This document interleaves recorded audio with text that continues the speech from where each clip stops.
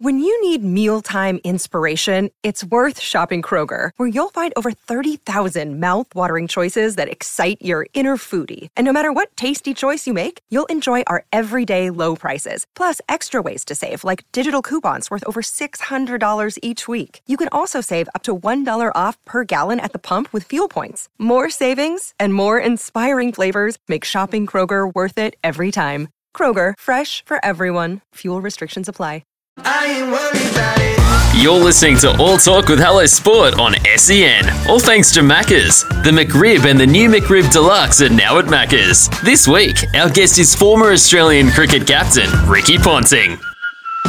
I don't know what you've been told. There's been a lot said in the media around Mitch Johnson's comments in regards to David Warner's retirement, his impending retirement. And he was sort of the opinion that he hasn't warranted selection and in so facto hasn't warranted a swan song sort of test series, so to speak. How do you sort of feel about ex-players going that hard in the paint? Soundbite time, Ricky. Soundbite. We're going to clip this up. This thing's going to go. Well, it's going to make in regards to people they played, a fair bit of cricket with.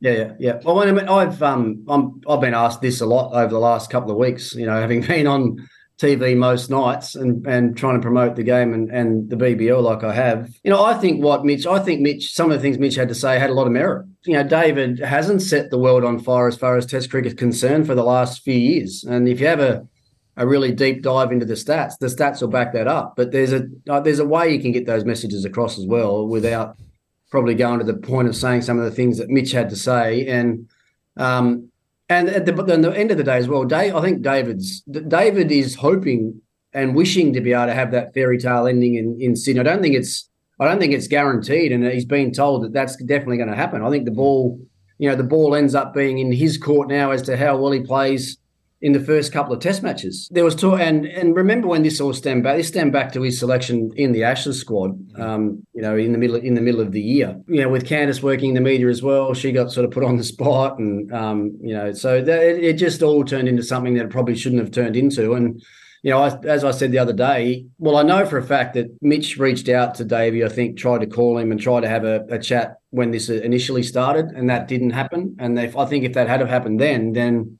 A lot of this might have been put to bed. I think the guys would have been able to sort out the differences that they had, rather, face to face or over a phone call, rather than trying to do it in the media, which is not good for anybody. So, I think that's how I would sort of sum up what's happened over the last few weeks. The friends of the show that you also know, the Great Cricketer, I was listening to them yesterday, and they actually just brought up something which had just sort of, I guess I didn't remember exactly how David phrased it back when he was speaking about ideally wanting to finish in Sydney. The way his whole the language around it all was not like I'm going to retire in Sydney. It was like if I'm playing well, if I'm scoring runs, it was far less presumptuous than I think we all now just think it was. It was actually his words were very much like if I'm playing well, if I'm scoring runs, then that would be a nice way to do it. So it's funny the way that it's now sort of that we all perceive it. Are you hyper aware of what you say when you're trying to hand out critiques of players generally, but I guess specifically ones that maybe you played with or that that you've got a close relationship with? So I guess that the Mitchell Johnson one is an example of someone maybe just going a little too hard. He ended up going as hard as he did because of the personal nature from where it started before. So there was some personal stuff on the back of what happened I don't even know when that Test squad was picked, May or June, somewhere, wouldn't it, before the guys went away to the Ashes. So it sort of stems back that far, and the issues weren't dealt with then. So this has been simmering along and bubbling along. And, when Mitch got an opportunity to be able to say something and almost retaliate in a certain way, that's what happened. But, look, I am very aware because, I'm commentating on a lot of good mates, a lot of guys that I played with, a lot of guys that I've now coached, whether it be in the IPL or I've worked with the Australian team in a couple of big tournaments as well. And, one day you're working with them, the next day you're sitting up in the commentary box having to critique the way that they're playing or the way you think they're going about their cricket. And it's not easy, the one that I'll bring up is, with Marcus Stoinis at the back end of the World Cup. I'm sitting in the commentary box in India and, there was talk around who Australia will go with in the back end of the tournament. Will it be Marnus Labuschagne or will it be Marcus Stoinis? And Ian Bishop sort of put me on the spot and said, what would you do? Who would you pick? And I've been sort of watching and obviously I watch the game very closely and I've been looking at how the Australian players, how the captain and coach were using certain players in that side. And I sort of said, because whenever I make a judgment, I want to do it like that it makes, like, I think I'm going to be right with what I say, right? So he asked me that question, and I said, well, I think, the way it's going, I think that they'll pick Labuschagne, ahead of Stoinis. And Stoinis, Marcus is one of my best mates. Out of the game of cricket, we talk regularly and talk about all things cricket and all things life. And I was put on the spot and asked that question. And because I felt that they would actually go ahead and pick Marcus, I said that. So it made made me look like I had the right idea of what was going on in the game. And then when you go and interact with the team a couple of days later, you can feel the boys, the players know when you've said something, and you get that bit of a feeling from them. And it's awkward, but at the same time, I've got a job to do, and I want to be making sure that I'm doing the best job that I can do. And sometimes, unfortunately, you are going to upset people. But I think if you find the right way to get your message across, it doesn't have to be out and out personal stuff. You can be on the money and be correct and smart and still do it in a way that doesn't offend. Talking about being right in terms of things you're calling for, and like there was a couple of moments during the World Cup, specifically one that comes to mind, but I remember thinking it a few times hearing you in commentary, where whenever Travis Head took those 2 wickets and you were just like, oh, I wouldn't mind seeing them bring on Travis Head at some point here, or there's something to that effect. And then within like 5 minutes, they've brought him on and he takes 2 wickets. Are you sort of like sitting up there like quietly fist pumping? Is it hard not to almost pat yourself on the back mid commentary, being like, called it? Oh, I wish there was a camera on me at the time, because I actually called. I think he bowled the next over after I called. Finchy was beside me. I think the over before that, I'd sort of tapped him on the leg, because the thing when you're working with someone like Finchy as well, both being captains, we're looking at the game when we're commentating it like a captain would look at the game. So I tapped him on the leg the over before and said, mate, you know what? It's time for Travis. Like they're not playing Maxi well. The two batters, who was it? It was Klaasen and David Miller. I reckon it was David Miller in the semi-final, and they weren't playing Maxwell well, and they're playing Zampa really well and scoring heavily off him. And I thought, well, the other right arm off spinner they've got in the side is Travis. So I tapped Finch on the leg and said, look, Nick, I'm actually going to call this next over. So I said, right, it's time to get Travis into the attack.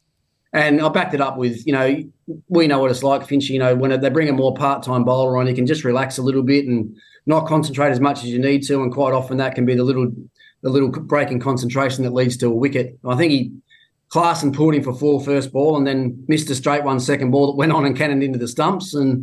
And then big Marco Jansen came out and Trav hit him on the pad first ball, and he had 2 wickets in his first 3 balls. And as I said, but that's where you need the camera, right? Because I was sitting back in the seat, like having finally got one right.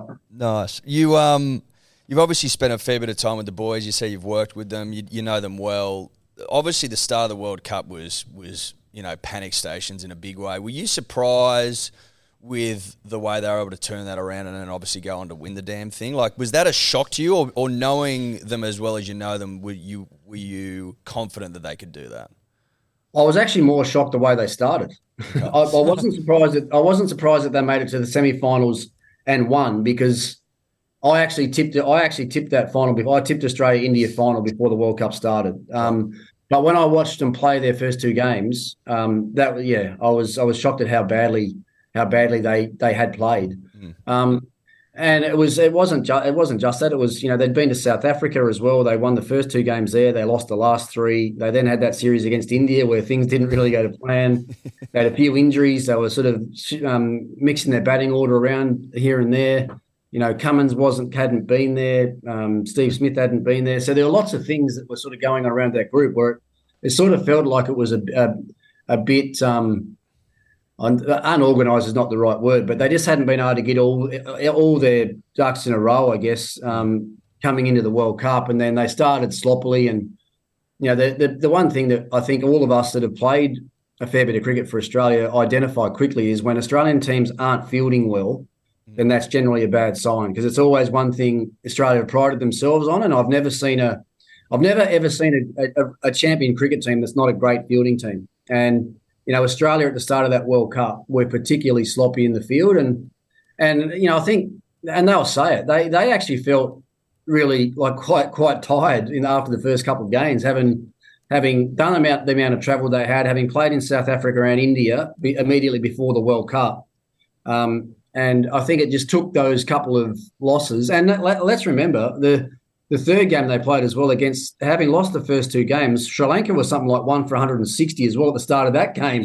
That could have well and truly got out of hand, and that might have been World Cup over. But so look, I was surprised how they started, but I had a feeling, you know, I knew they'd beat South Africa in the final, in the semi-final, and I just had a feeling about them in the final as well. And because there's two things that happen in those finals. Australian teams definitely raise themselves to another level in those big games, and I think other teams think that Australian teams are going to play at a level higher than they have, and therefore try and elevate themselves, and can't do it to the level that Australia can. And I think I think India outthought themselves in the final, with the wicket preparation the way it was, and certainly the way they handled their bowlers at the start of their bowling innings. So I think Australia handled the situation better than India. We just, as a nation, have an insatiable appetite for World Cups, though, don't we? It's ridiculous how well we are, how much better we are than the rest of the planet. And we rise. And we rise to the occasion. But it was a shock, though. Even it was a shock, and it reminded me to never doubt that we're going to win the World Cup. Just always assume we're going to win it. Never bet against Australia, mate. No.